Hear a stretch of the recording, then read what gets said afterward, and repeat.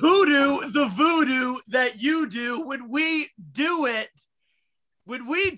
we take deep dives, and I'm talking about swimming straight through the rivers of pop culture. It is the pop culture forest, and this is the show, Two Bear Media Review, where we take a swing into the greatest of television, literature, movies, and music.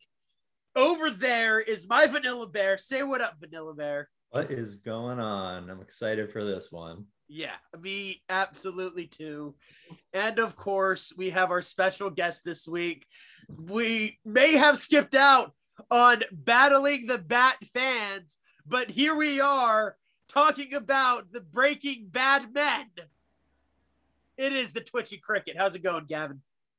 You damn kids, get off my lawn. And if you don't know, you should know. This is Mundo. And this week here on Two Bears Media Review, part of the Pop Culture Forest, we're talking about pilots and quite possibly the greatest pilot to one of the greatest shows of all time. Oh, the guy who landed that plane in the Hudson. It happens. Breaking Bad. A show created by Vince Gilligan and led by Bryan Cranston. And I could not be more excited. Gavin, you and I have been noted Breaking Bad fans for a long time. Simulcast the finale episode together. I don't know if you watched El Camino, but I certainly did. Of course I did. I'm super happy about that. I mean, I don't know. I don't know what your opinion is of it. And I don't know. El Camino? El Camino. Gavin, what do you think of Breaking Bad? Oh, now I can speak. You're allowed. Well, about El Camino, loved El Camino. It was Breaking Bad. I mean, what can be said about it that hasn't been said everywhere across the internet and back and forth again? It's a wonderful example of perfect pacing. It's masterful storytelling. It's got amazing callbacks and tone that isn't shoved up its own ass half the time. And I think probably my favorite part about Breaking Bad, it ended. And I don't mean that in the, oh, it's so fucking terrible, I'm glad it's done. No, I mean in this age of let's keep churning out just diarrhea for people to slurp up because they just love that taste of their favorite brand of diarrhea. I was so happy that this show said, fuck all y'all. Fuck the Twitter, fuck the fans, fuck whatever you think you want to see. This is my story, and now it's ended. I think that was a very, very bold move in this age of diarrhea consumption. Well, so obviously I haven't gotten that far, but we talk about all the time how there are some shows that we watch or movies we watch where there was a very clear beginning and ending decided upon before they went into it. Yeah, I think that Breaking Bad feels like that. I think Vince Gilligan knew exactly what he wanted to do. Maybe not the complete specifics. Oh, we're going to talk about that. Yeah. And then this is where it's going to go. Yeah, I couldn't agree more. I think what you said right there about an ending is the linchpin to all of this, because we recently, within the past few years, had the biggest smash hit television series ever in the history of television attempt to end in a way that clearly the creators of it was not anticipating or prepared for. Or cared. Assuming you're talking about Game of Boning. Great, simple word. Gavin. Cared. Yeah. Or cared. Mm-hmm. You know, we're not here to rag on Game of Thrones, though we certainly could be. But this was a show with a vision. And not a vision as in set in medieval times with magic dragons and giants battling on icy walls and kraken-filled rivers vision. This was a vision of a modern Western talking about modern problems. Yeah. And one that does it exceedingly well. And it does it exceedingly well from the very first episode. And I love that about this series. I Now, have to agree. Patrick, Yeah. you have stayed off of this Breaking Bad wagon for quite a while. Is this your first did, yeah. foray? Was this your first watch, Patrick? Yeah, I've never seen it. Oh, okay. All right. Okay. So you're going into this blind. And how far Yep. are you? I know we're talking about episode 1 today, but how I've far only are you? watched 3 episodes. All right. So you're 3 in. Okay. Which is why between that and another thing, the second episode got bumped up. Now, do you know anything that's going to happen? Like, have you had massive I spoilers? haven't looked at anything. I don't know anything. Okay, that's also important to know. It's a good thing I didn't open up with, boy, I love the last episode where So there is a part of what Mundo's gonna read where I actually put a note in, like, I'm actually going to avoid spoilers despite this being a 14-year-old show almost. No, I mean, I think it's worth it. It's almost impossible to avoid spoilers these days. Even if you're trying your hardest, someone inevitably will fuck up. Yeah. So like what I put together, I tried to, as much as I could, avoid, like, there may be references to something that happened, but it's not exactly what Right. happened. Like, there are names I could say that would mean nothing to you. And if I just mentioned Todd, for example, you don't know anything what that means. But I want to know. Right, exactly. Now, I think that's brilliant about you starting the show 14 years later, and we could talk about, how can you avoid spoilers 14 years later? Well, it's quite easy because it isn't so much in the frame of reference nowadays. Culture right now. If you go and look at the cult forums and you actively try to find Breaking Bad things, you'll find everything. But I mean, anyone can go onto.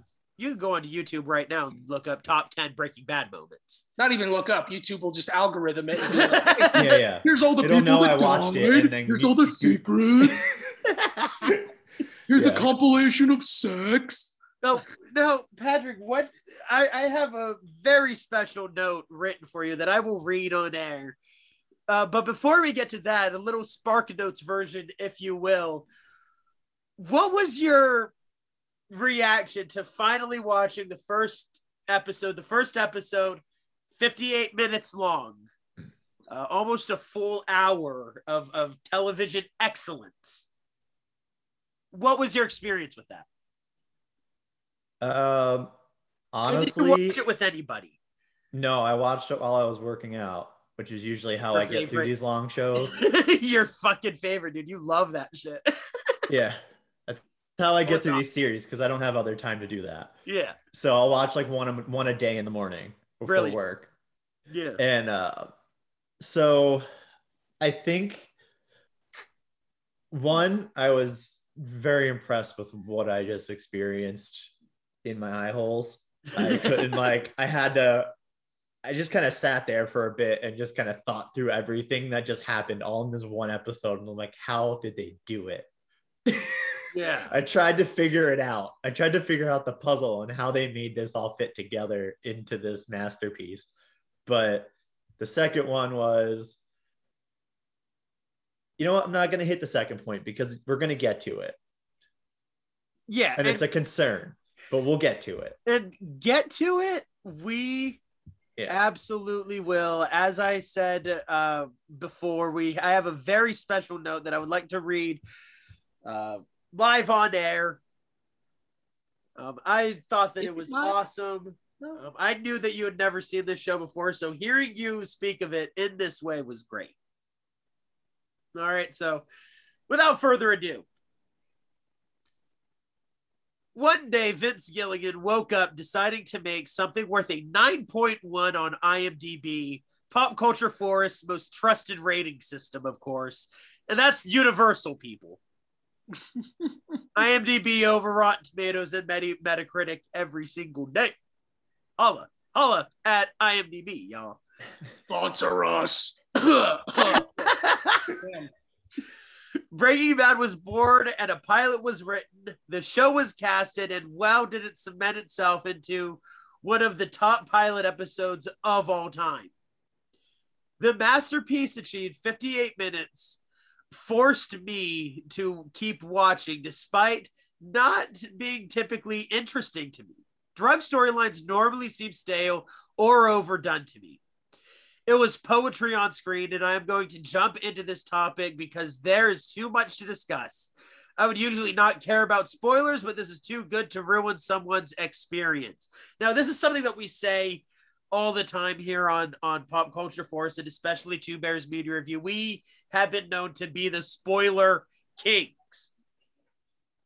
That is fact, yes. And sometimes joined by our crown prince of spoilers, Noah, though he is not here today. And he's also a massive Breaking Bad fan. And anybody who's seen Breaking Bad knows that you cannot possibly ruin this experience for someone else. This is a massive journey done only in like 52 episodes, which is crazy. Yeah, again, knew what he was doing. Yep. Walter is the highlight, of course. The people around him are so well formed, though. His wife immediately has shown an extremely intelligent character, and you assume she'll figure out more of than he's just in a life crisis while she's going with him. His son is physically challenged, extremely witty, and perfectly encapsulates what a teenager is. His brother-in-law is probably a modern-day Republican and a DEA agent. Truth there. I actually laughed as I wrote that line. I enjoyed that he's one. he definitely would be talking about Sleepy Joe for sure. I don't know, honestly. This is based on the first episode. Okay, he says a lot of beaner jokes and stuff. No, of course, yeah. You know, it is the first episode. I don't know if I would call him a modern day Republican. Because I don't even know if you can. Are we going here? Is this? We can go. We can get there. I'm not afraid. Everyone knows. I definitely want to hit each of the characters at some point, so we'll get there. That we're introduced to, yeah. Clearly, going to be fun to follow that eventual roadblock for Walter. All this makes an underlying plot of being textbook middle class more prevalent. Cancer becomes the final bad break into putting Walter over the edge. My initial comparison was that they created an entirety of American Beauty in that pilot. Huge praise there. Random thought, but I need to readjust my top 10 movies potentially for American Beauty. I know Kevin Spacey was in it, but it's an excellent film just at that. Back to the topic at hand, the characters only did the things that made sense for them. At another point that I already knew enough was to be able to make a distinction was when Walter's moments were taking off his good clothes before he starts cooking meth and coming to the aid of his son. His wife begins to snoop because of Walter's changing persistence, and Jesse makes the decision to fit him into the amateur drug ring. All the way through his willingness to bring potentially unworthy people into his side and Walter's inner circle. They get out of it because Walter's scientific knowledge and likability take over. Then they put it into a situation way over their own heads. His wife's sister and her brother-in-law had important dialogue in the beginning, which drove the story forward. And that's something I want to highlight later on when we specifically talk about the episode as well. Yeah, so the brother and the brother-in-law and the sister were very interesting characters to me because they weren't in it much, but they were in it enough. Yeah, especially rewatching the series, especially her sister Marie was in this. Yeah, absolutely. Purple people eater herself. Ain't that the truth, man?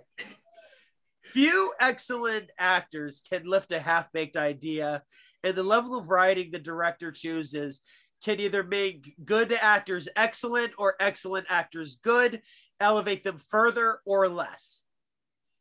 Literally no line has been wasted in this pilot. You even know the brother and sister-in-law's characters well. The ability to create the pilot to this level at that fast of a pace creates digestible story building. And as a complete story, it undertones the DEA's brother-in-law, money problems, and marriage issues that are all multiple subplots to what would already be an obvious choice to cooking meth with a former student. Layers upon layers here, people. Another interesting aspect it achieved is actually noticed wardrobe choice, because it made me understand characters to a higher degree, even down to his wife being put together, showing she could be sharp, which is opposite of ultra scientific methods. I cannot say that this is most media I consume. Made it all this way. I may be going forward, though. The most outstanding factor for me was the writing and directing. The ability to create tension and multiple moods Walter experienced blew my mind. My standout was the way they wrote and directed the interactions with Jesse. So why did all of this land so far well to me? It has been a long time since I saw pilots for Scrubs and Bates Motel, that which I have felt the need to keep watching the show. Both those shows knew to focus on characters and dialogue first. Plot simply just needed to be put in there. It took reflecting on Breaking Bad to realize that pilots just need to lay out plots that affect the characters, not necessarily that need to close the loop just yet. Speaking of loops, I'm afraid I will fall into the cycle of weeds and just taking up old plot ideas, only to recycle them over and over again. I have reason to believe against it because it's so highly regarded for almost 15 years. And P.S. Kick cancer's ass, Walter White. Well, there's a website you might be able to go to that you can help him out, Patrick. Yeah. GoFundMe? Gavin, what do you think of that? Because you haven't heard it yet. Well, it sounds like you put a lot of thought into it. It sounds like the episode impacted you. And yeah, you're looking towards all the typical and atypical horizons, as it were, for what the show could be, what it's going to focus on. And yeah, I mean, there's only so much you can do working with one episode. So yeah, no, I don't know if I can exactly have like an opinion, like for or against it. Like, oh man, you were so fucking wrong, stupid. Everything you said was like, it was your critique of the first episode. It was how it affected you. So yeah, I mean, it's all not verified. I can't think of the word. Something. It's all something when it comes down to it. The one part you mentioned about well, at the end there, kick cancer's ass, and how cancer is a driving factor in this. I can't say this has been confirmed or that this is a theory, because everything really is speculation and how people interpret it. But I'm interested, I guess I'll say, to see how you see the driving force of cancer as the show goes on. Because I think it was more like, for me, that was to like land home the economic factor of him as a character. No, exactly though. Like it seems obvious, and that seems like the the final piece in the equation. It's right in the title. Like, Walter gets cancer. He's in a desperate situation in this country with healthcare the way it is, and then he breaks bad, as it were. And I don't know if I want to reveal my own thoughts on that particular driving force, because I feel a lot of people, and I'm not saying you are, because again, this is only the first episode you've seen. I feel a lot of people misinterpret what the cancer represents in this show. They think that it truly is like the tipping point where everything goes over, when I think the show is, and again, this is all my speculation, I feel the show's theme is not so much that there is a tipping point in one person's life or another, but that this type of character has always existed deep down, and that it wasn't this factor that did it as obvious and as even logical as it would sound. It was something dormant that has always existed. And as the show goes on, you learn of other factors, things that aren't quite as obvious. And then you go back and you think to yourself, were these more influential in Walter's choice than the cancer itself? And you have to wrestle with that. That is exactly what I was thinking whenever I was watching this pilot episode again. There are so many things in here that harken to information and revelations that appear later in this series, and I mean much later in this series, that at first glance in this first episode, as with you, Pat, I mean, I watched it. It was like it was like going from watching it in black and white and to watching it in color. I was noticing so many things, you know. But as a first-time viewer, exactly, everything makes sense. What you said, it all lines up with, I think, how Vince wanted the people to feel, and. And I think once you get through this series, I think the first thing you should do is rewatch this pilot episode, because I think your entire opinion of it will change. I'm sure. Yeah, I definitely don't doubt that, because I can feel that just from the next two that I watched. Right. You can already tell that that's not what I kind of figured that. I kind of was along the lines. I couldn't make that jump yet because I hadn't seen enough to know, but. Like the fact, like for me, the fact that he already knew how to cook meth that way, I was like, okay, he clearly he's had this thought before. It wasn't like he just decided to figure out how to make meth all of a sudden. And just to clarify, people, the way that they cook meth in this show, you cannot actually make meth that way. Believe me, I would know.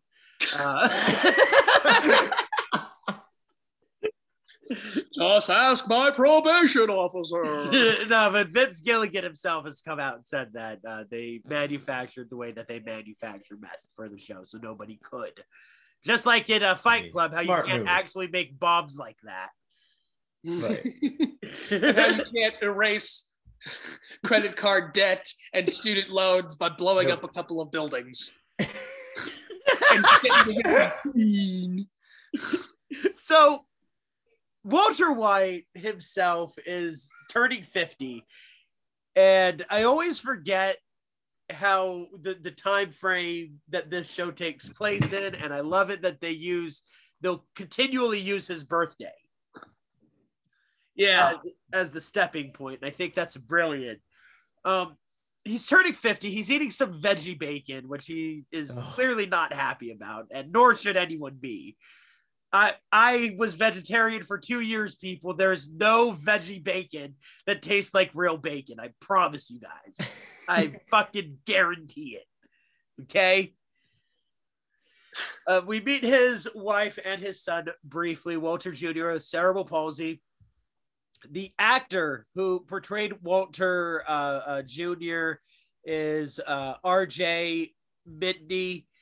He is a real actor, obviously, with real cerebral palsy. He actually has the condition. Yeah, and he actually stopped taking his medication to make it seem worse than it was for his character. That I didn't know. Ooh. What the fuck? So there's method acting, and then there's masochism. Walter also works at a car wash, as well as being a chemistry teacher for high school. Always funny watching Walter get into altercations with his students. I feel it's really impressive how I could open up a whole deluge of points here, but I'm not trying to. It's obvious. That's what we're here to do. It's do it, man. Obvious, and yet it's not it's not grossly obvious the tropes of modern day American living that is in the show. For example, Walter working 2 jobs. Yeah. He's a high school teacher, and he needs to work 2 jobs to support just not even a big family. You know, they've got 1 son, and they live in just a normal house, and yet Walter's working 2 jobs because America doesn't give a shit about education or paying teachers. Well, and yet, I think the genius behind that move, genius behind that for me was, before you even know he works that second job, they show that he was part of a Nobel Prize winning team. Good catch. Yeah. So he's way better than what he's doing right now already. And at no point do the characters say things like, you know, oh, the American healthcare system is so unfair, and teachers deserve raises. Like it's not what some utterly garbage tire fire shows will do, like anything on the CW, go fuck yourself. Yeah, or like it could have been it's organic. Easy. It's organically woven into the point where you as the viewer almost interpret all the obvious stuff just from some basic imagery because you understand it. You live so we talked about it before. It lets you be smart. It lets you feel like a smart viewer. That's a good way of putting it. And that's what good shows do. They put the pieces together. It gives you the pieces for this puzzle, and all you need to do is shift them around until they make sense to you. It could have been so. And that's why. So that's why I noticed. Sorry, that's why I noticed the outfits. Yeah. I don't usually in a show like this. Like it's not a sci-fi type show where the outfits are supposed to be like, what the hell are they wearing, or that really fit. You know what I mean? Like sci-fi will really, like this show. I think they nailed that, like showing him having to wear his teacher outfit to the car wash and then have to clean cars in his teacher outfit. But he won't cook meth in his teacher outfit. But he won't cook meth in good clothes. And you're like, what? Like, stop a texter. It could have, this show, at his birthday party, it could have had two characters in the background that the camera barely catches, but you could hear one of them say, I heard he won a Nobel Prize back in the day. Or at his job, whenever his car wash boss is yelling at him, he could have said something like, damn it, Walter, I don't care if you helped win a Nobel Prize. It doesn't do that. I think it gives you a because at this time it doesn't matter for that character. 2-second glimpse of it at the beginning of the character, and immediately you recognize that he is more than what he is in his life. What that allows you to do as the viewer is also it allows you to look at it from multiple angles, even if it's something simple or something complex. When you put the pieces together, when you see something and you fill in the blanks, you get to think about it in a bunch of different ways, as opposed to a character saying a line and then it's like, oh, okay, this character said a thing and now that's a thing. My one friend brings this point up often, that it's always better to show us something than to tell us. And I agree with that. 5% of the time, things are much more compelling when they are shown as opposed to being told. And I feel telling is just lazy. It is the lazy writer's tool. It's like, I want to set up exposition. I want to set up character motivation. I want to set up all these big things, and I'll do it by writing 3 lines where one person on the street says this, and that to another person. And it's like, cool, you told me these things, but you didn't let me think about it at all. You didn't let me form an opinion on it. So now I'm just not invested. Yeah, great. Show me that Nobel Prize on the mantle. Let me think. Why does a teacher have a Nobel Prize and yet he's working at a car wash? Like, what does that mean going forward? Let me think about it.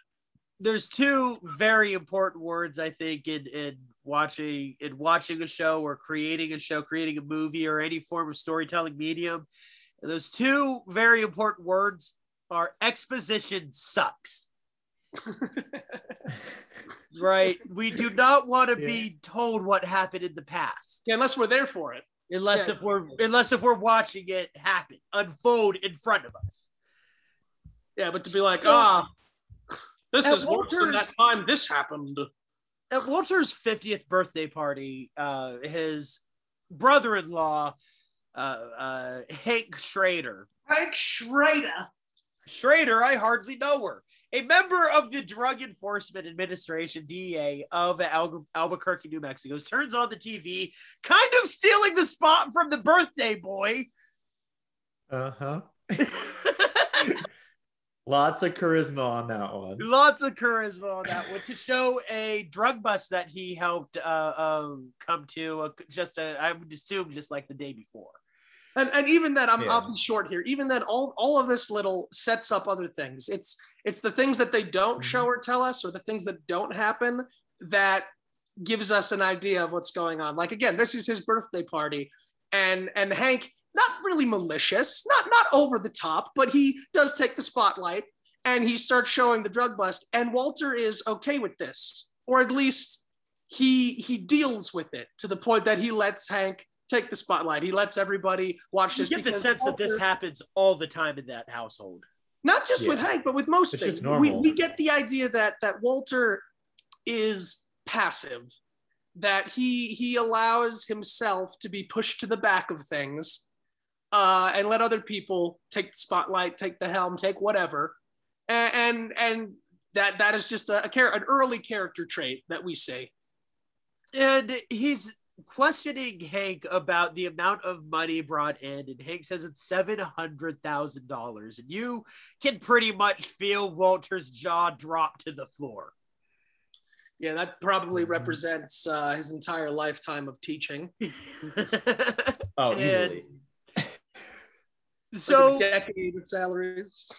It is the next day at his second job at the car wash where he finally falls down and collapses while perving on a girl at the car wash. I thought she was going to be way more important than that. And then I was like, oh, he was just perving. Yeah, he was being a perv. Ever since the first time I watched the pilot episode, I thought it was hilarious how right after this, the doctor's telling him about his cancer. And he says, oh, you got mustard on your shirt. That's his first retort to being told he has cancer. You got mustard on your shirt. Busts me up every time. But I do love... you know what, though? Even the way they filmed that part was just great. Because they kept panning from his face to just the mustard, not the actual doctor.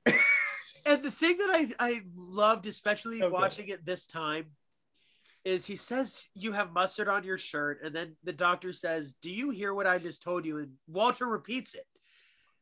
You know, terminal lung cancer, non-operable, I'll be dead in a few years. And that is a trait that I think is so awesome, that Walter is double focused. Walter can handle multiple problems and think about multiple things at once. And I've never thought about that. The quickest solution to dealing with them both is what this showed me. That's a good point, because everything that happens after that pushes that. It's multiple problems. Yeah, pushes that pretty hard. So he quits his job at the car wash, refusing to take orders from the caterpillars that are Bogdan's eyebrows. And calls up Hank, asking him to go for a ride along on a meth lab bust. And hasn't shared his diagnosis with anyone at this point. Very important. Thank you, Gavin. Mm-hmm. Yeah. And yeah, this is all complete secret. His motives, his reasoning. And it gets called out a little bit later by Marie, his wife Skylar's sister. Mm-hmm. But on this drug bust with Hank and his partner, Steve. Steve's his name. Gomi? Was it Gomi? Yeah, Gomez. Steve Gomi. They arrest one dude who's in the action of creating meth, but Walter, who's left in the car, sees one of his former students, Jesse Pinkman, fall out of a second-story window with a woman who has two huge fake fucking titties flopping all over the place and tossing his pants down to the road as that dude escapes. As Jesse climbs into a truck. All right, I'm sorry. What was it, a Mustang? Climbs into a car. Yeah. It's the shitty beater car with the license plate Captain Cook. Which is what back.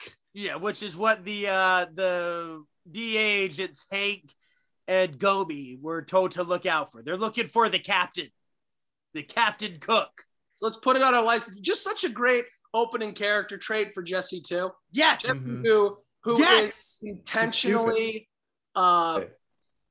undervalued, underestimated, but at the same time, exactly like what you see.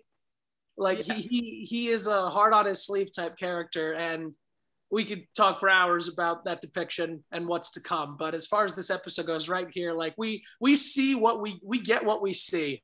A fucking falling out a 2-story window, pants around his ankles asshole whose license plate says Captain Cook. Basically, I sell and make meth with a neon sign. And I'll tell you what, living And in a a power town that fist has on the had back of a his car. notable meth problem for a while, these people are proud of it. What was that? As somebody who's been living in a town with a pretty notable meth problem for the past few years, these meth heads are proud of it. They are happy, like Jesse is, with the product they put out. They brag about it to their friends. Well, you want to get the into chili for a second here. I mean, when you are in a shit situation, if you are literally living in a dumpster, you are not going to admit to yourself that you are living in literal trash. You are going to create false comfort as a means to cope. You're going to say, well, my dumpster is the best dumpster. This trash is the least smelly trash. And so, yeah, you're going to be proud of the meth that you put out. You're going to be proud that you have 5 teeth and your neighbor has 3. And I don't mean this to be insulting or, derogatory. It's just, it is. I do. I want you to be insulted and derogated. Well, all right, then. I mean, well, okay. We'll talk about COVID right now. I truly believe there are 2 types of people when it comes to the outbreak and the pandemic that we're facing. Yeah. There are those that understand the untenable, uncontrollable situation that they're in regarding their inability to control life and death and a virus that we cannot see that is killing people. And we'll call that person Walter White. They accept that and they go through steps to avoid, mitigate, etc. And then there's the other type of person who is just so terrified, so scared, they can't accept that they have no control. And so they create false comfort, false control. They say, I'm not going to get it. The survival rate is so high. I can take other medicine. They laugh it off. I'm not going to wear a mask because I'm strong. I'm free. I do my own research. It's all just false bravado because truthfully, they're fucking terrified of the fact and they can't accept the fact that they cannot control their surrounding environment. Jesse Pinkman. Yeah, more or less.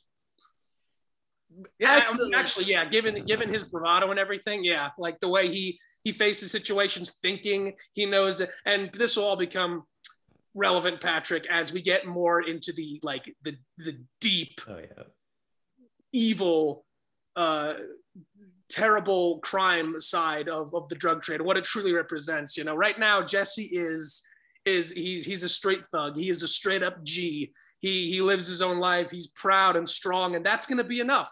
That'll be enough for him to navigate this business and this side of the world. So he was the other character that I agree with. One, your first point of your initial showing of him is exactly what you get once you finally get to hear dialogue with him. Yeah. It makes sense. And that's where we go. That's where we go next is Walter's straight up confrontation of Jesse. Yeah. And I always forget how subdued this conversation is. I know. I really expected some more action in it, and there just wasn't. And that's what the brilliance of Breaking Bad is. And Vince Gilligan is he's able to create these moments where the dialogue is the action. Now that he's shown us the importance of these characters meeting up and being together, being forced to become companions and compatriots and business partners, he then allows the characters themselves to tell us why this is tenable to their specific situation. He lets them work it out. And we kind of create the tension ourselves in our expectations of what they're going to say to each other, how they're going to feel and react. We create that tension, and then it boils itself slowly because we watch what is actually unfolding, what they actually say to each other, and the reactions that we might not understand or agree with. And so they team up and they buy a RV and they make meth for the very first time together. This part was, I think, the more important Jesse moment for me in it, because he actually questions Walt. You guys think he snuck at least a little chili pea in there? No. Isn't that what he's on about? Is that about like secret ingredients or some shit? Yeah, that's what his signature is, putting a piece of chili powder. That does it. Jeff Boyardee. That would burn so bad. Walt's reaction to that when he brings it up was so funny. We're like, that's fucking done.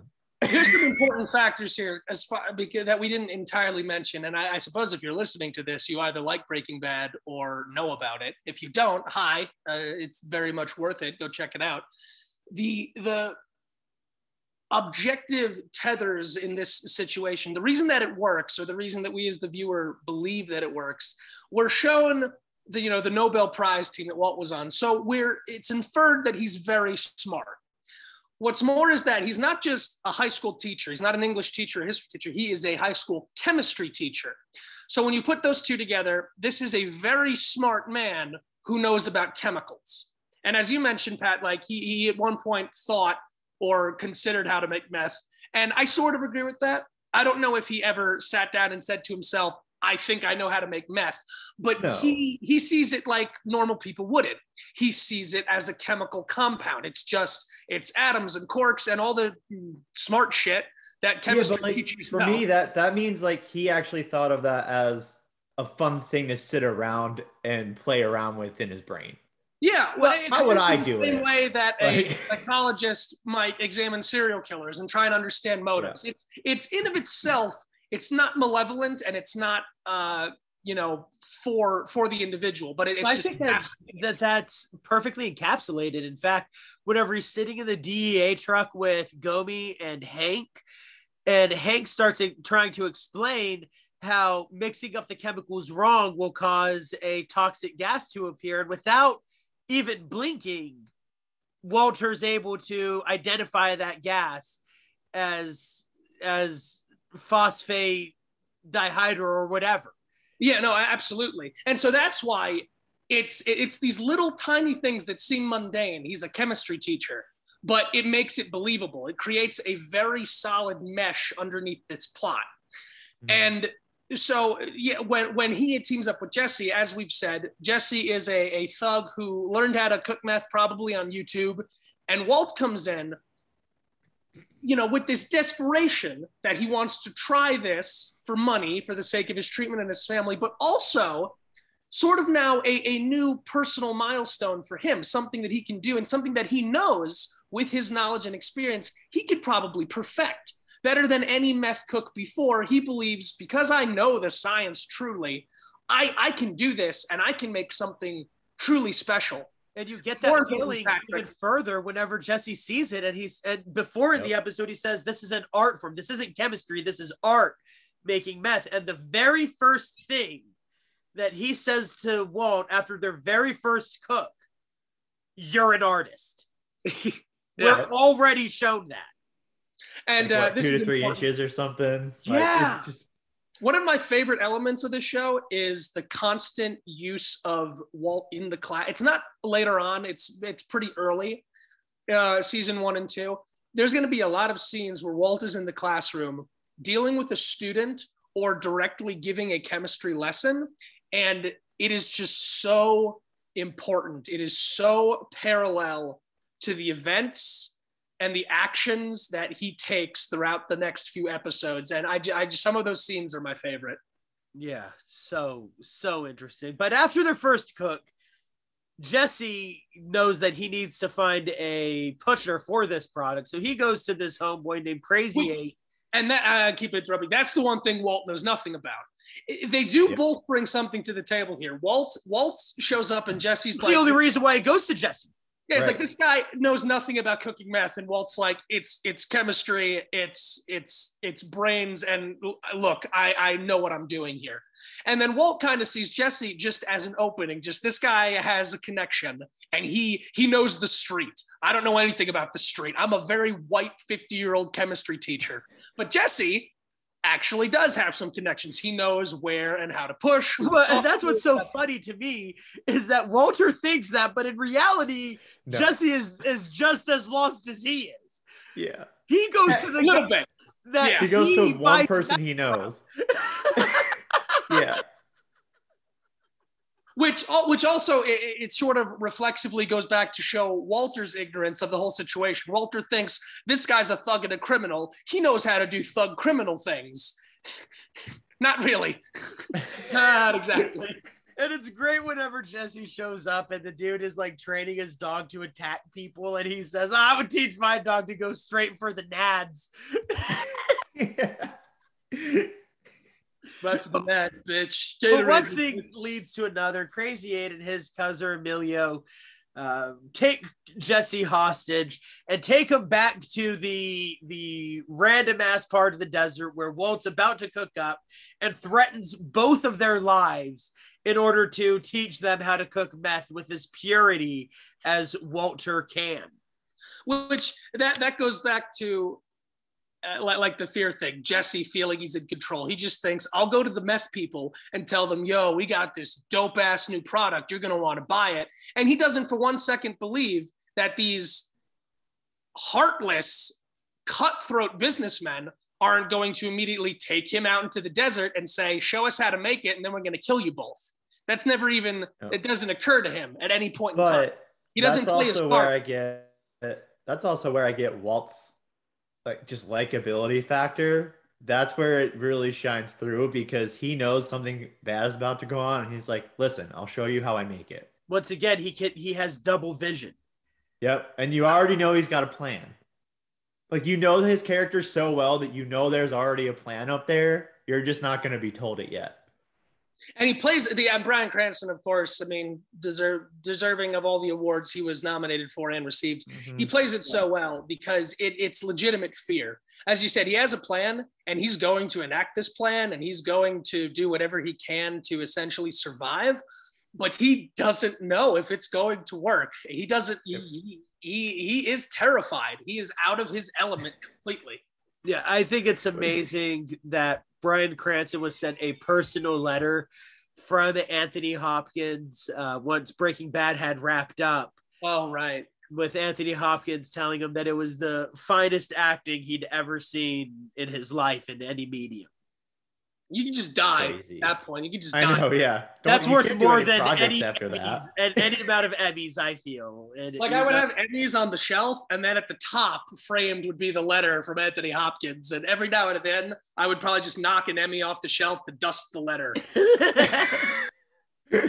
But a fire breaks out, and at the same time, Walt makes his phosphorus gas that poisons Crazy Eight and Emilio inside the RV, running out and holding the door shut so they go unconscious. Again, that's important. That's a callback to the conversation you had with Hank, who's talking about how the reason not everyone makes meth is, I think the commoner, me, a layman, when it comes to meth production, knows that, meth can blow up. That's the stereotype. If you have a meth lab and you do it wrong, it can blow up. Well, there's a lot of other horrible things, and that's what they discuss. If you mix the wrong chemicals the wrong way, you can create a lethal gas that can kill you. Now, Walt, again, as we know, he knows all this. He knows all the chemistry, and he knows the goods, the bads, the do's, and the don'ts. And so in that desperation of being trapped in an RV in the middle of the desert at gunpoint, his plan, as Patrick said, he starts to show them how to cook meth. And I just did big finger quotes there, listeners. And then he, at the last second, smashes the wrong chemical into the wrong chemical, creating this toxic gas that immediately just starts to fuck up everyone, except for him, of course, because he held his breath and immediately jumps out of the RV and slams the door shut. Now,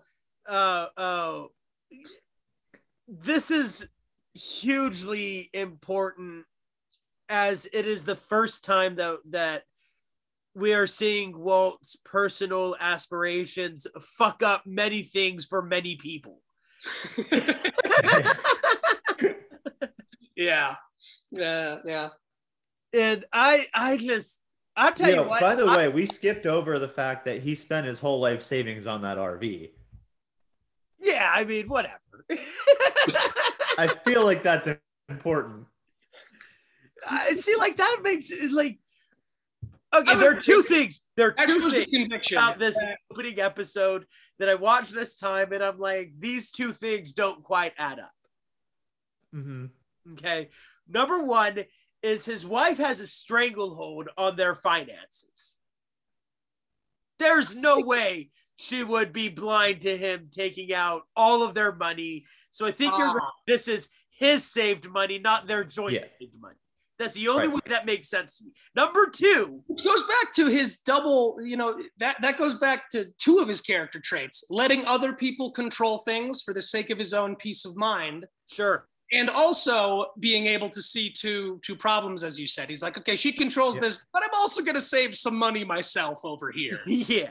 Yeah. And the second one is if a bunch of fire engines rolled by and saw a dude in his underwear next to a fucking giant RV that has been driven off a ditch, they are calling somebody. I don't know. They are calling somebody about that problem. I think you've been to New Mexico. Away with it. They're probably just like, oh, good, a meth head crash. She's gonna die in the desert. One less person to care about. Like, not only that, but he only starts hiding the gun in his hand once they like directly start passing. Yeah. By the way, Gavin, before we continue on the show, you're Arizona Coyotes, man. Do they have any players? Wait, what was that? Do they have any players left at all to make a team? Oh man, honestly, my fiance would know more about that than I would. We saw the Coyotes, once or twice. We're in Colorado now. Fuck that whole miserable desert.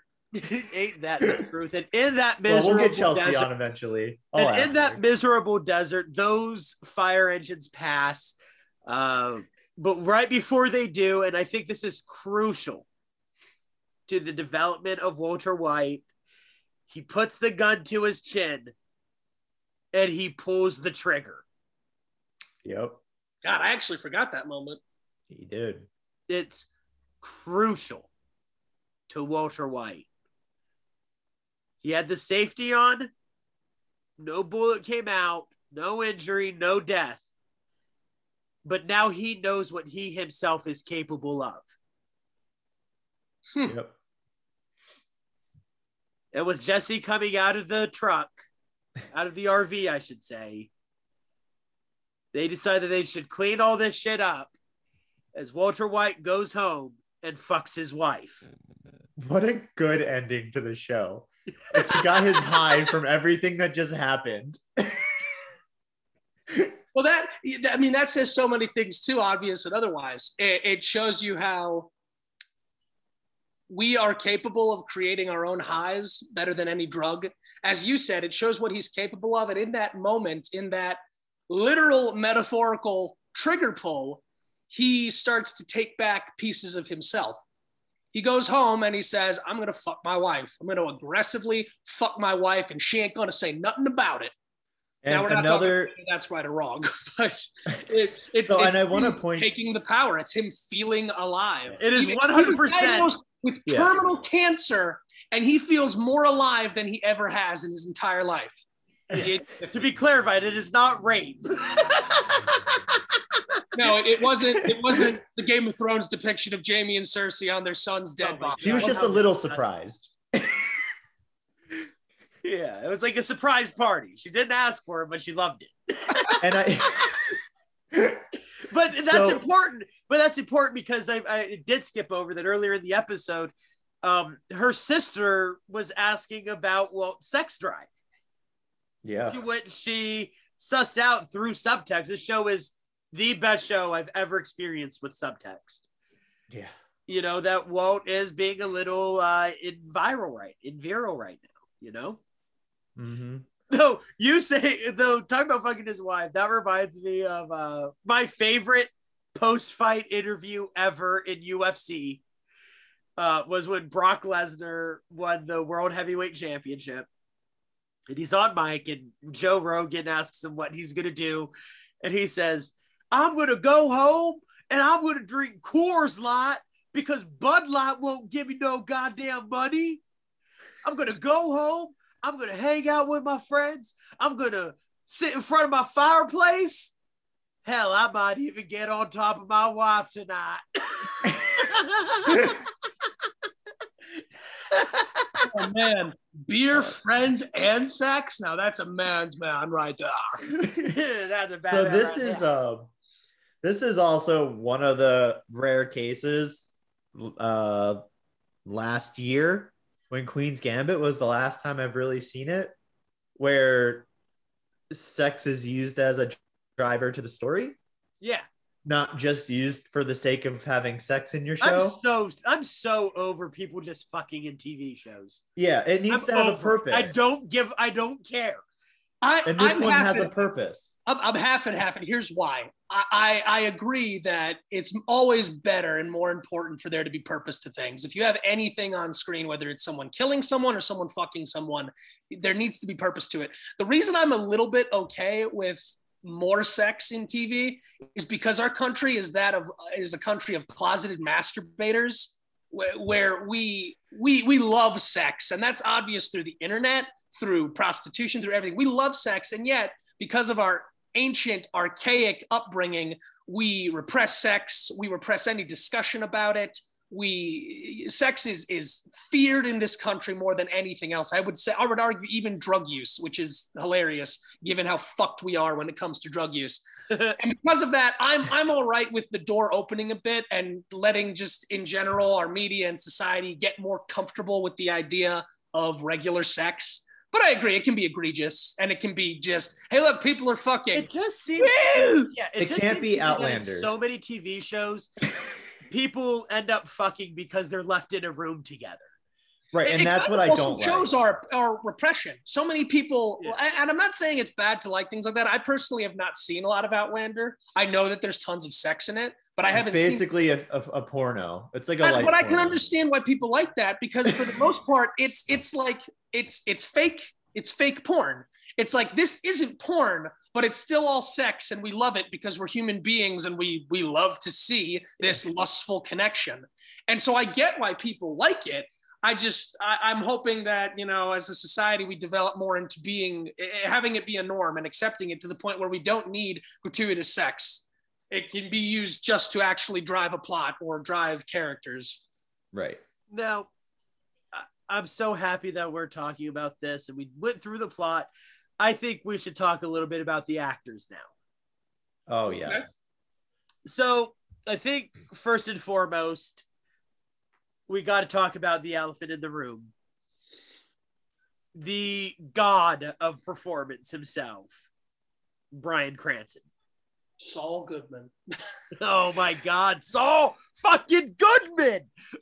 Bob Odenkirk is coming up, and he's going to be. I gotta tell you guys, watching that first episode last night, I am so rewatching this series. It got me so pumped for Breaking Bad. I thought about Saul Goodman. I thought about Gus. I thought about the tarantula. I thought about fucking everything. And So you don't like it, is what you're saying? So Bryan Cranston worked with Vince Gilligan on an episode of The X-Files. And initially, the executive producers of Breaking Bad were against Cranston's casting in the role because they were afraid of his typecast as a comedic father in Malcolm in the Middle. Oh, fucking producers! I didn't see that at all.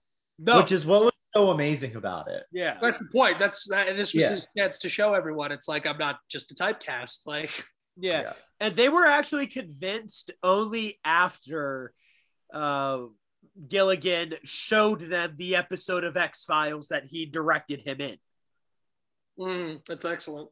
So that they were steadfast into their opinions. If all it took was watching one thing that wasn't Malcolm in the Middle change their mind. Wait a second. He did something serious? He's an actor? He's an actor with range? But I've watched all of Malcolm in the Middle, and he never showed any of that.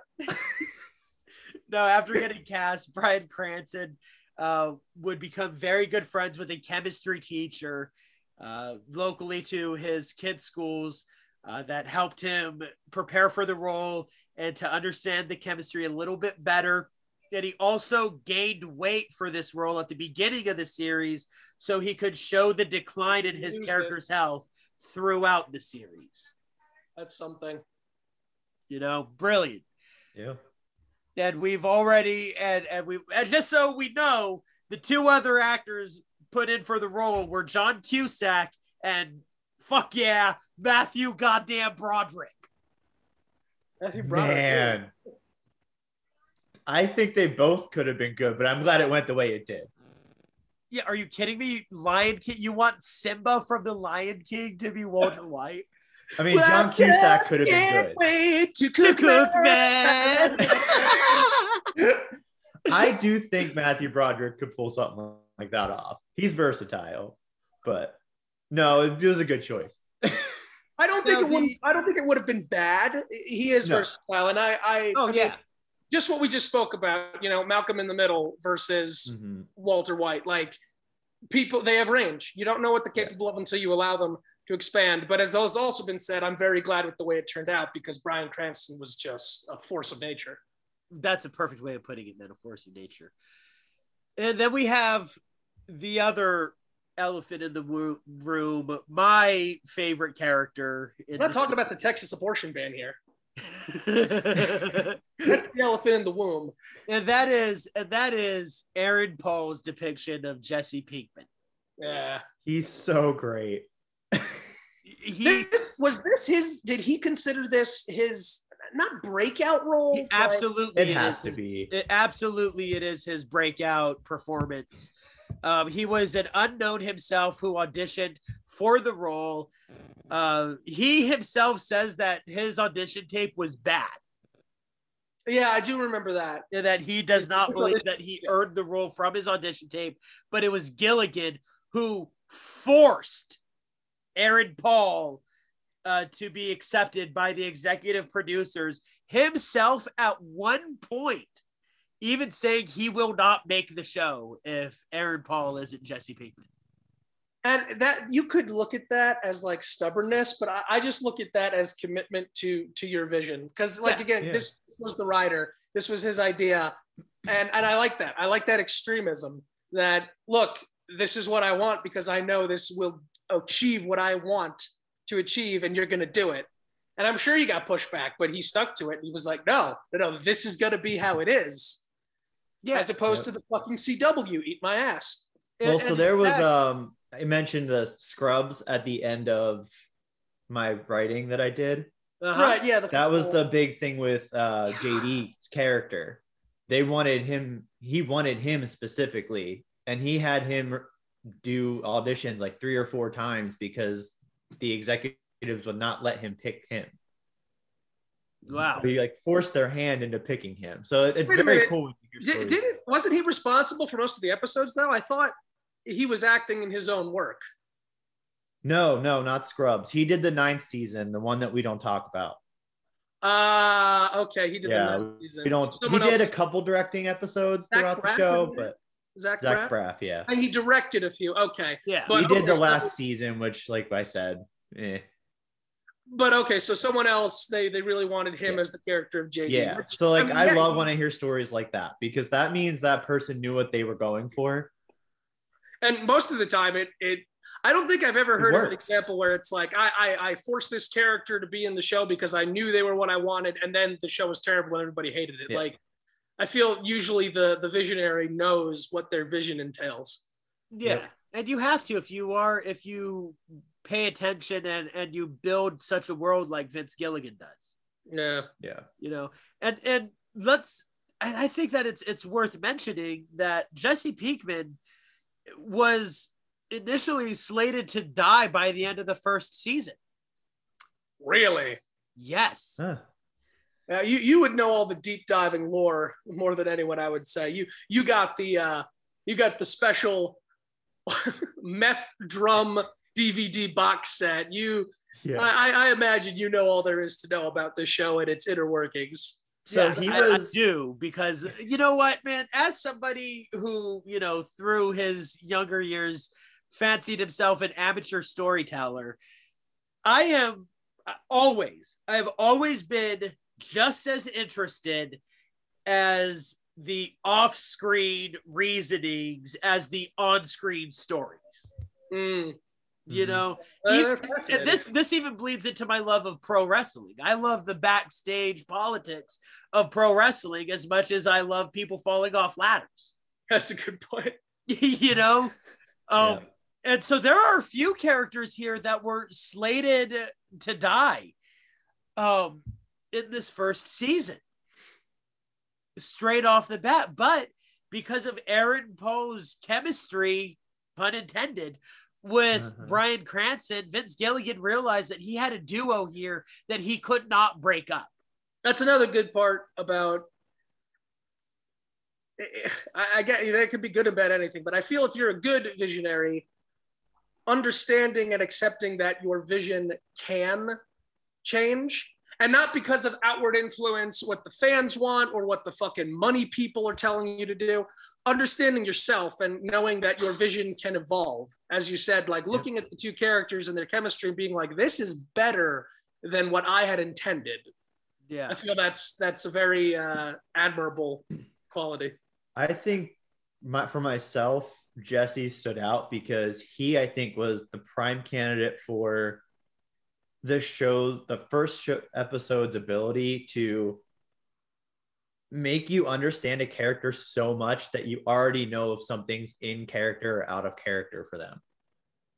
Yeah. As you said, man, his introduction when he's falling off of that roof and he's like paranoidly looking back and forth between everything and like sees Walter and then runs to his car, which has the license plate, the captain. Everything of this character is immediately apparent straight from the get-go. And we could not have had that without such visual acting like Aaron Paul could give. Mm-hmm. He's a visual actor. He's somebody. And based on what you said, it sounds like he didn't even know he could do that. I don't think he does. I don't think that I honestly don't think he's fantastic in these early seasons, but I think he only really starts coming into his own in like season 3. And from then on, I mean, he's just as much of a force as Walt. And that goes to show, like, those people that are getting those breakout roles, they never had those before. Yeah. The confidence isn't there like a Bryan Cranston who already has that built up 20 years experience of at least experience. You know, like if for example, someone was like, oh, I think Aaron Paul could play a serious character, but they show him one little short skit, they're not going to pick them. Yeah. But they show you one episode of X-Files and they're like, oh, okay, we get it. You know, like that's not happening for him. That's why I have to say I really like actors that I see in varieties of things, never really main characters, but like important to specific episodes across different shows. Guy actors, kind of. Criminal Minds really did that for me. There are so many. Oh my God. Yeah. There are so many big name actors who at the time might not have been, fully actualized, but in so many roles. The first season from like 18 years ago or whatever. Yeah, it's just, and I love seeing them. I love recognizing, being like, oh my God, they're so-and-so. And whether they're playing a cop or whether they're playing the killer or a victim, it's incredible to see the range and they're breaking out. Who recently, Lance Redding continues to impress me because he was known for years as the staunch Lieutenant Daniels from The Wire, and a fantastic performance by him throughout that whole series. And now he's doing voice work for some of the raunchiest, most just batshit cartoons out there, and I respect him so fucking much for it. I feel the exact same way about Keith David. Yeah, like it's. I feel the exact same way. Like Keith David, all around man's tough guy from multiple action and horror movies in the 80s, is now just like the silliest dude on the planet. I love that. I feel you can always you can always hear and feel the enjoyment they're having in just doing different things. Yeah, absolutely. Yep. Absolutely. And I think it's important to say that this show, as it goes on, Breaking Bad, that is, has won so many freaking awards across its multi-year run. It broke the record. Aaron Paul broke the record for how many times somebody won Best Actor in a Drama Series, Best Supporting Actor in a Drama Series. That's insane. Like, he could have never seen that coming. A record that would be held until Peter Dinklage surpassed it for Game of Thrones. Okay. I'll give it to him. Even though the last one was a pity win. Yeah. We're not here to talk about all the objective reasons. No, somehow we circled back to Game of Thrones, but that's not why we're here. Bryan Cranston. We're not here to discuss the diarrhea-laden chasm that was the abysmal potential hucked into nothingness that was Game of Thrones. We're not here to talk about that today. And of course, we're not here to drill a fucking drill straight through the heart of that gangrenous, cancerous pile of shit. And of course, we have Bryan Cranston tying with most wins for lead actor award with Dennis Franz, who had There was only 5 seasons. Yeah, Dennis Franz was on fucking NYPD Blue for 12. yeah, that's what I mean. Like, that's like, damn. He just won every year, basically. He had 3. He also had 3 consecutive wins. He did not win in 2011, 12, or 13, in fact. Though he was nominated for every one of those years. Well, it's between that and the middle, though, right? Yeah. So, it adds up. Absolutely. Still, 2 or 3 years out of 5 ain't bad. Now, Patrick, you have gotten through the first 3 episodes. Yeah. Just as an overall question, what are you most looking forward to? Is there anything you think is like being foreshadowed right now? Or maybe something obvious? Maybe something obvious? Is there anything at all that you are anticipating the most for this experience? I think I'm actually most excited for how long it's going to take for his wife to find out he has cancer. Because I have a feeling that's going to be a quite under the wraps thing and be an issue going forward. Because he's already said within 3 episodes, 2 different lies to get away with it. You know now, what I mean? I'll preface this, obviously no spoilers, but his wife is quite the topic of debate with Breaking Bad fans. Polarizing. She has taken the top spot so far as a potential. I have always been favorite. a staunch Skylar defender. So my thing with her is that because they immediately let you know how smart she was, but haven't given her situations to be that smart in yet, I'm like, oh, she's going to be great. Because she's already confronted Jesse in what I've seen.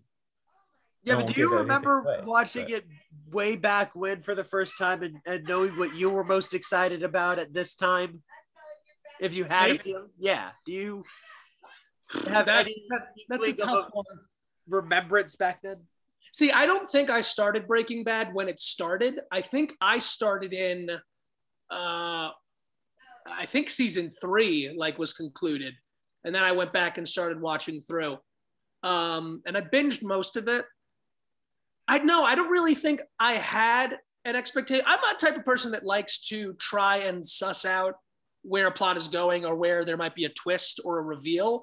But in terms of expectations for what was going to happen, I can tell you I did not expect it to go the direction it went in terms of, you know, the crime industry and all of the villains, if you will, that pop up.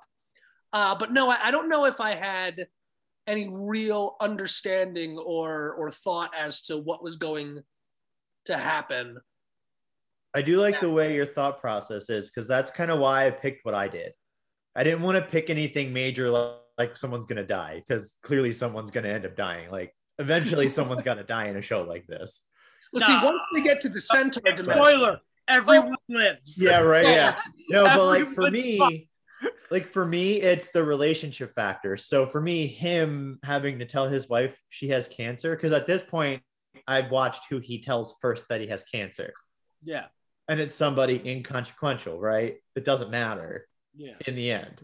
And you kind of already know that. So it's like, okay, so really he didn't tell anybody yet.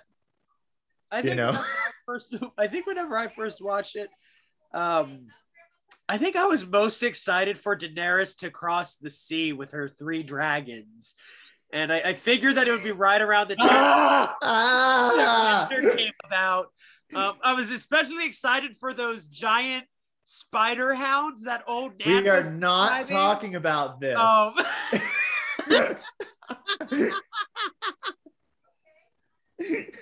this is a podcast all its own. Was Batista in it? Oh, dude. He would have been great in Game of Thrones. We get the next best thing to Batista in Breaking Bad, though. Yeah, okay. We get the next Yeah. Tortuga? I'm assuming you're talking about Saul. Tortuga. Oh, yeah. Hell yeah. Is that Saul? Another example of a typecast or otherwise a well-known actor stepping into like a single episode, doing something kind of on brand, but also not, because, you know, typically. Yes. Yeah. Like, and you know exactly what you're, Okay. In that horrifying instance, you knew he was having fun. Like, so when I get there, I'll know. oh yeah. Is what you're saying? I should know who this person is? Oh yeah. Patrick, Okay, all right. I personally will love to have these conversations with you about Breaking Bad at the beginning of every new season you get Well, in. I think that's what I want to do with you. I think maybe the 3 of us get together when I finish every season and just review it. Recap.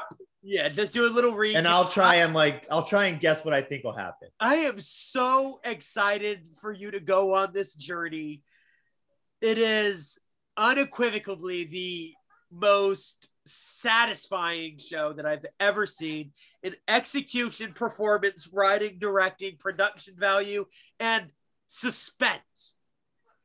Vince Gilligan becomes the undisputed master of suspense to me. In Breaking Bad, it is a modern Western. We all know how I love my Westerns. and I couldn't be more happy that you're watching it for the first time, buddy. I just think it's great that Walt has a dependable horse like Skylar at his side, you know, the whole time. One that he could just saddle up and ride. And his RV's that crazy dragon. That's the last one left. I'm telling you guys, we can't wait for the House Schrader of the Brown Hills to invade the White Lands. Meth is a ladder, bitch. Hey, remember? Do you guys, before we go, do you guys remember the Walter White Rick Grimes rap battle? I do. No. Oh, yeah, absolutely. Yeah. That's one I think could do with a redo. You know, they delivered well, but you know, the production value those guys have nowadays. Yeah. I would love to see what they could pull off with it. But no, Lewis, what about Walter Jr. the Broken? No. Yeah, we didn't talk too much about him. Came all this way. Yo. That's a better story than Walter Jr. of the Breakfast Clan. he traveled into the barren hills to meet the young man under the rock and have breakfast with him. And Walter Jr. loved him, and I share one crucial trait, and it isn't our cerebral palsy. It's our God damn it. Yeah, so my favorite speech, my favorite lines that he delivers in that first episode, you just reminded me of it, was when his son's trying on jeans. Oh, yeah. And he asked the guy if he can walk now or whatever. I forget the exact line, how he says it, but the way he delivers it, you're like, oh my God. Dude, and I'll tell you what a family man. Some of my favorite kicking shit some is, kid's like, ass. Some of my favorite shit in like media is whenever somebody's standing up to a dude who's in front of a group of other dudes and he refers to those other dudes as his girlfriends. Yeah. I love that shit. I think that shit is so funny. It's like, you better do it. Waiting for your girlfriends? I'm like, dude, he just fucked you up. Roasted him up. Roasted him. Yeah. Well, guys, Patrick, if you're going to give this a number of 1 to 10 for pilot episodes, what would you say? Well, so I've started practicing with our new TV show rating system. Oh, that's how I did this. How fun. Our new and it was a rating system, Plucked. Gavin, do you know what Plucked is? No, I don't. Well, we're gonna get you learned today. We used to grade TV shows. We will be going down number by number, Patrick. Mm-hmm. Each one getting either 30 points or the lower ones with 5 points. Now, Patrick, we're going to start off with the P for Plucked, which is plot. Out of 30 possible points, Patrick, what would you give the first episode of Breaking Bad in terms of plot? I'm going to go with a solid 30. A full Monty. Yeah. Solid 30. Full Monty.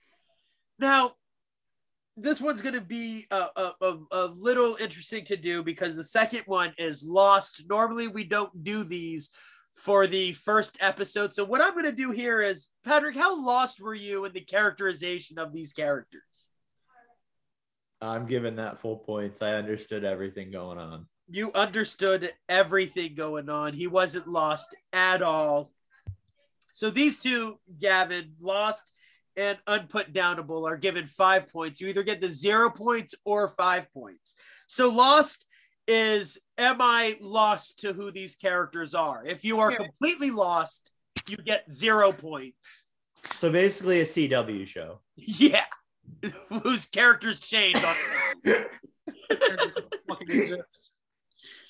And also for 5 points, Unputdownable. And that's, will I return to watch this full series? Will I continue to watch this full series? Patrick. That's a 5. That's a full Monty right there. Next up for 30 solid points. Characterization. How well defined are these characters that you see on screen? Do their on-screen characters match who you believe they are, who they're written to be, and what you're seeing of them? Yeah, I'm going the full on that one too. That is the full Monty there. And finally, we're talking technicality to get the Pluckt out of Plucked. Oh, it's Plucked. Got it. Just like Plucked. Got it. So what's technicality in this? How well crafted is the episode? This is all around direction, writing, performance, and production value. All of them wrapped into one. We conglomerate here because our rating system is more about feeling than execution. But we still need fucked. Yeah. You can tell by how effortlessly we made this whatever kind of word it is. So this one I want to talk about. It is a full. I gave this an entire 100. no question. I think it's one of the few perfect episodes of a show I've ever seen in my entire life. There aren't many. No. And what's different with this one, though, is as I laid out initially, it didn't tell you the plot. It gave you the hints to figure out the plot on your way and made sure the characters were well designed and you understood what was happening, why they were making decisions already, and somehow fit a whole bunch of things into one episode. And I never felt lost while watching it. I'm going to be completely honest. I thought that RV fire and shit happened in the second episode. I was yeah, that's what I mean. Like so much shit happened. I remembered this as 2 episodes. Yeah, no, well, when you say the fire, you mean with Crazy 8 in when he makes and locking them in the van. Yeah, I felt like that was episode 2 or 3, and I looked up a synopsis of episode 2 and what happens there between the bathtub and the broken plate, and I thought that too was like episode 3 or 4. The fact that all of that happens in the first 2 is just astounding. That is just a punch of plot right at you. Yeah, and I mean it wastes no time. No. And the other reason was for the writing, because a lot of times you can find a hole in the writing somewhere. Yeah. In any episode of any point in time, whatever, you're going to have to, like one of the reasons I don't like Family Guy is because you can clearly tell when they're putting filler in an episode and they just don't know what to put somewhere and they just put a chicken in there to fight. And he has a weird fight. And you're like, I don't like that. Go back to the show. I want to know what's happening. The way that was formed, I didn't feel that. Every line mattered. Every character's emotion mattered. Their facial expressions. You guys know I've expressed this multiple times on this format and other formats that the number one thing I hate is whenever somebody recommends to me a TV show and they tell me it doesn't get good until the 2nd or 3rd season. No. Oh, you just got to stick with it. It picks up in the 3rd season. Oh, you just got to see what happens at the end of the 2nd season. No, I do not. Then you can YouTube season 1 and 2 and start at 3. Because a show needs to be good from the bat. It needs to be interesting from the start. And it's interesting you bring that point up again. I've recently I've just been trying to fill my days with things to watch, and I recently finished the anime Parasite, and I must say, what an absolute fucking tire fire! What a miserable, horrible, useless anime with good potential that roped me into the first few episodes, and then was just hucked as far and as low as you can into the deepest ravine of disappointment. Gavin, if you ever became a reviewer, nobody would give you their show to review. Ever. Hey, I can review not one time. Talking about this wonderful show right here. But yeah, to anybody out there who's a fan of anime, don't waste your time on Parasite. Go to YouTube, look up a compilation of the kills and fights, and that's all you need, because that's all that show's fucking good for. What an abysmal piece of shit. Amazing. And I'm sorry, so the point was that, like, as you said, I'm thinking to myself, all right, the first episode, the second, the third, like there's some potential here. And I'm like, then I'm watching, I'm like, this is dragging and nothing's happening. Maybe it'll get good by the 10th episode. And as I said that, I'm like, because I had seen some clips. I knew some stuff that was coming. And as I said that to myself, I'm like, wait, no, that's not a good thing.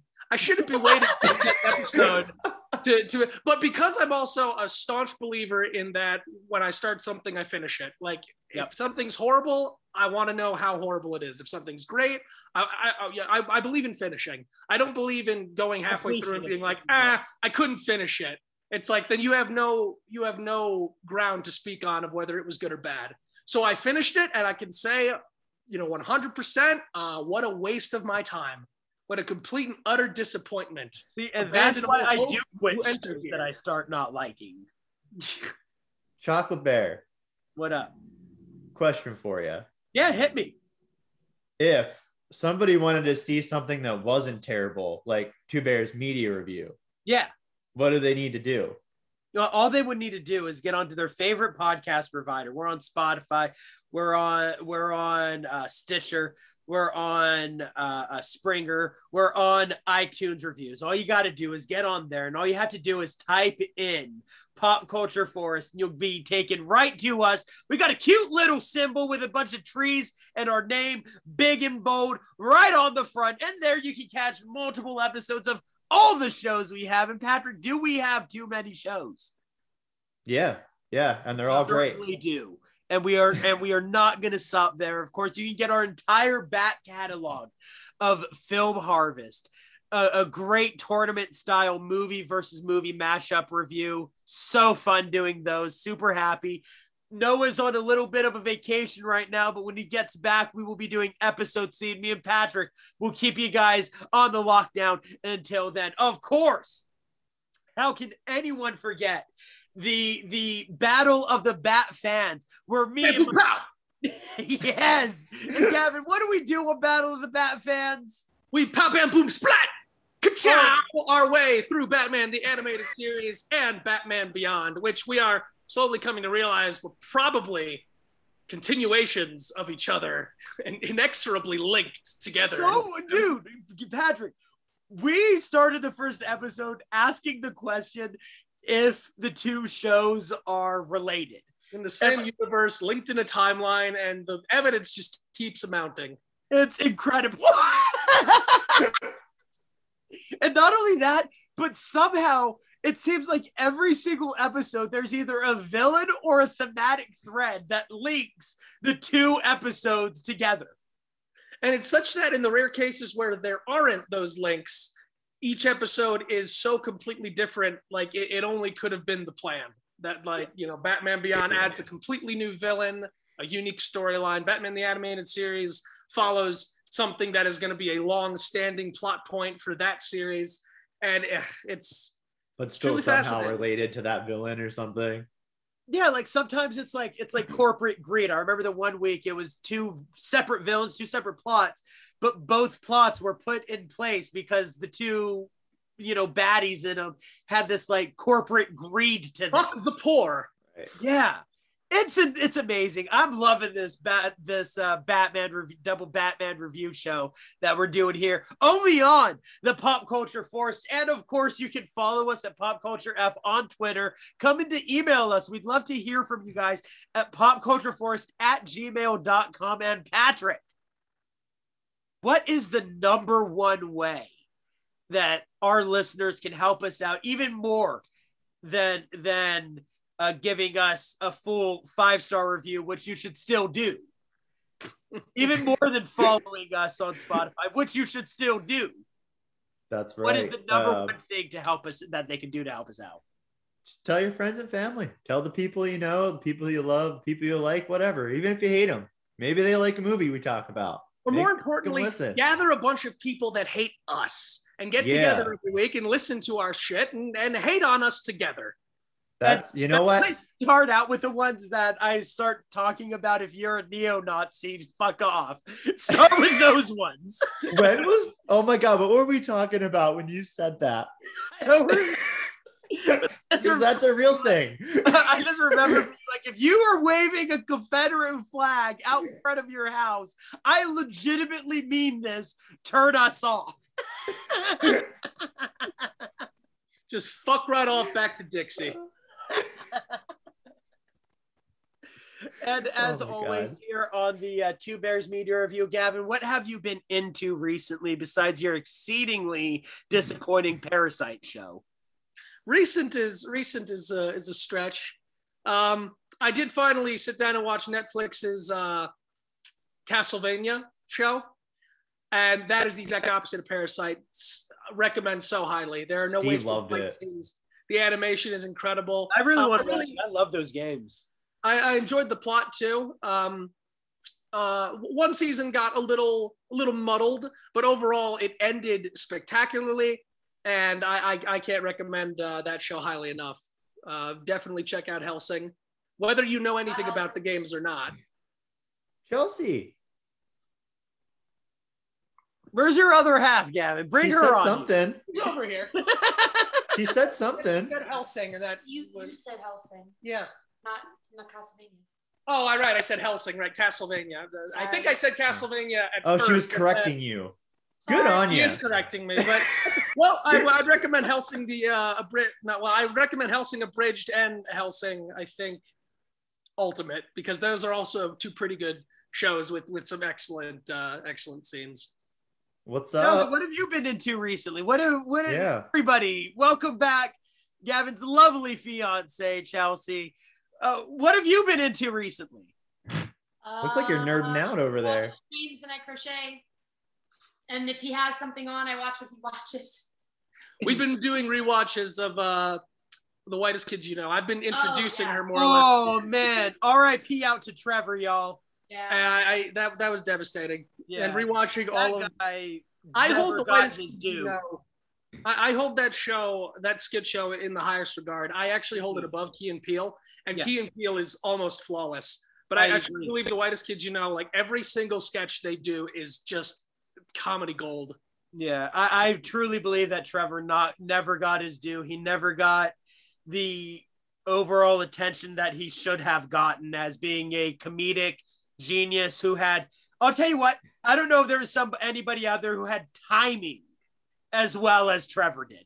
Yeah, his time was something else. There was a great podcast where all the other all the members, Timmy, Sam, etc., they were all talking about him, and they actually revealed his cause of death. And I say that very sardonically.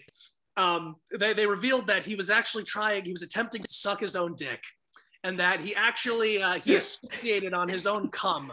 So He had poor timing just this one time. But unfortunately, just poor timing, just once. Yeah, and I laughed at that. I can't help but think that's exactly what Trevor would have wanted. Yeah, you know it. For his fellow members to pass that story. And Oh my God, that is friendship right there. Yeah. That is true friendship right there. Saturday, and he succeeded. I also have been watching Top Chef, not Top Chef, the Hell's Kitchen, thank you. Top Gun. Top Gun, Top Gun. Hell's Gun, The Young Guns. That's Gun Kitchen, Gun. Oh, Young Guns is a good movie. Young Guns. the latest season. Yeah. Oh, you're not talking about the movie? I'm sorry? You're not talking about that Rob Lowe movie? No. No, Oh, man. It's about Rob Lowe. That's Rob from the Lowe 80s. doesn't They played exist. on a He's a hockey team figment of together. your Him and the one that died from liver cancer. Can't think of his name now. Oh, shit. Nobody can because he doesn't exist. Ah, he was a big deal. He was the ghost guy. Oh, the clay pot. that's crazy. Patrick Swayze. Yeah, him and Patrick Swayze were in a hockey movie together. And Patrick Swayze played the old guy, like You needing to would retire. You And Rob Lowe was just Dork. on point. Rob Lowe. he doesn't exist. All right. Rob Lowe's The the last- last of your imagination, Patrick. The last two things I have been big into. I it just debuted the other day. I've been watching all of the Adventure Time Distant Lands, or I think I got that right. Oh, on HBO Now. Yeah, they're like 40-minute episodes more or less. They've all been fantastic. You know, they don't really they're not retconning anything. They're not just giving us Adventure Time too, like they are unique stories. So they've been great. But what I would recommend more highly than anything, potentially even Helsing again, potentially even Castlevania is what my brother recommended to me a couple days ago, the Netflix original cartoon Centaur World, which I looked at it and absolutely thought, I was like, this, I'm sure it could be entertaining, but I don't really see the big, oh my God. And then I watched it. It is a wonderful blend of Adventure Time. It's got some adult raunchy humor, but it's not like over the top. It's not raunchy for the sake of it. And it's even got a little bit of Disney. They have some incredible songs. It reminds me more of maybe like Chowder or Regular Show. Yeah, And it's like all of but set in an Adventure Time world. It's fascinating, and I highly I recommend started it. watching it because of you. Oh, and Over the Garden Wall. It's got a little bit of Over the Garden Wall in it. Which, if you haven't seen, I mean, what are you doing with your life even? Yeah, I realized that I missed that, and a while ago I finally watched it and was so upset with myself for having never experienced that. And Patrick, Yeah. Vanilla Bear, Mhm. my love, Yeah. What have you been up to? So we finished Housebroken, which was super fun. I think that's a good one for you, Chelsea. For sure. Housebroken, yeah. It's on, you can get it on, I think, Hulu now, but it's why can't I? Lisa Kudrow plays a poodle. Yeah. The cartoon. Oh my God. I thought it was gonna be stupid, so I was avoiding it. And Steve put it on one night and we knocked that one out pretty fast. Yeah. It was solid. The turtle has is addicted to sex and stuff. God, it was funny. And it has one of my favorite guys from Happy Endings back in the day as one of the main voices, so that makes me happy. Endings. Huh? He said that makes me happy, and I just said endings. I'll edit that out. No, leave it. It's fine.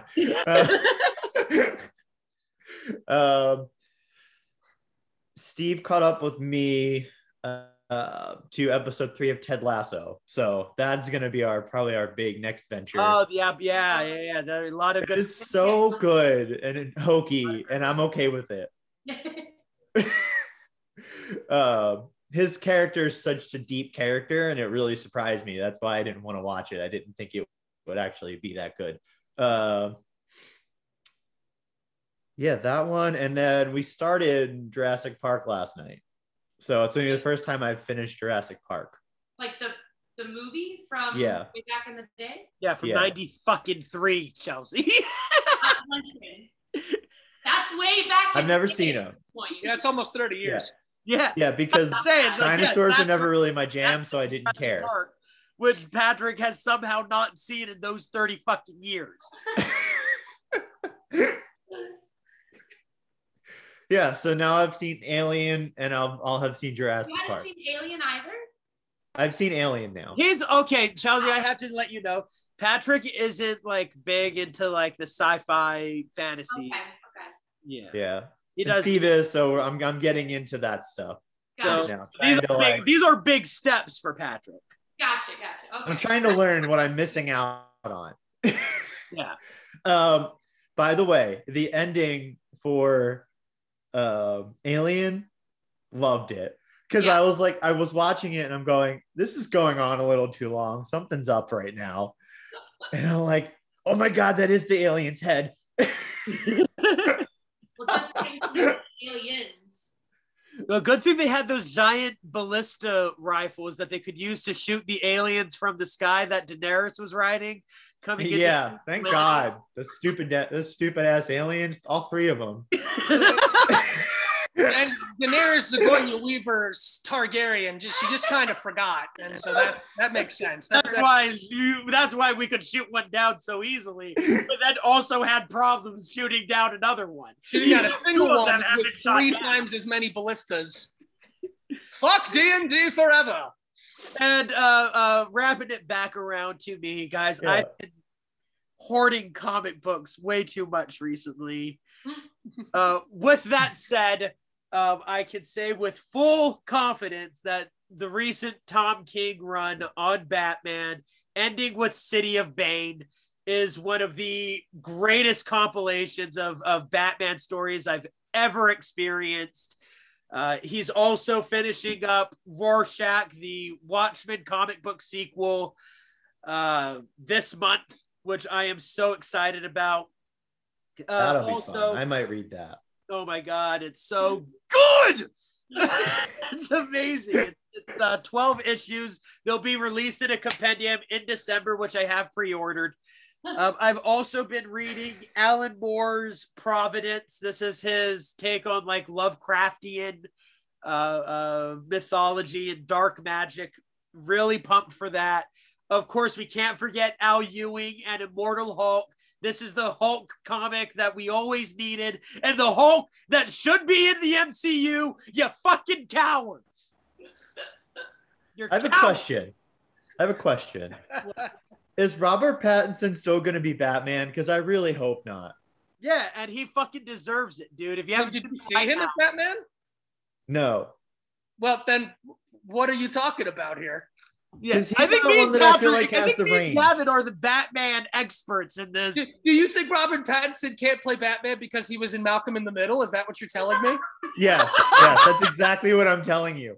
No, I just don't enjoy. No, this goes back to a Lewis and I thing where I just don't like his face, Yeah. and I don't want to see him in it. It's not He's necessarily I gonna don't be think he can wearing a do it. bat mask.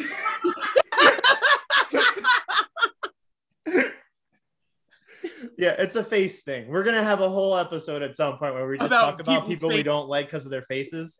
Absolutely. It's gonna be fine. And of course, this is definitely going to date these, and I always date these somehow at the end. But tonight we got big All Elite Wrestling pay-per-view. CM Punk is fucking back, people. He's 7 years away from the ring, fighting Darby Allin tonight. So excited about it. And I'm like, apparently Daniel Bryan too, huh? He joined.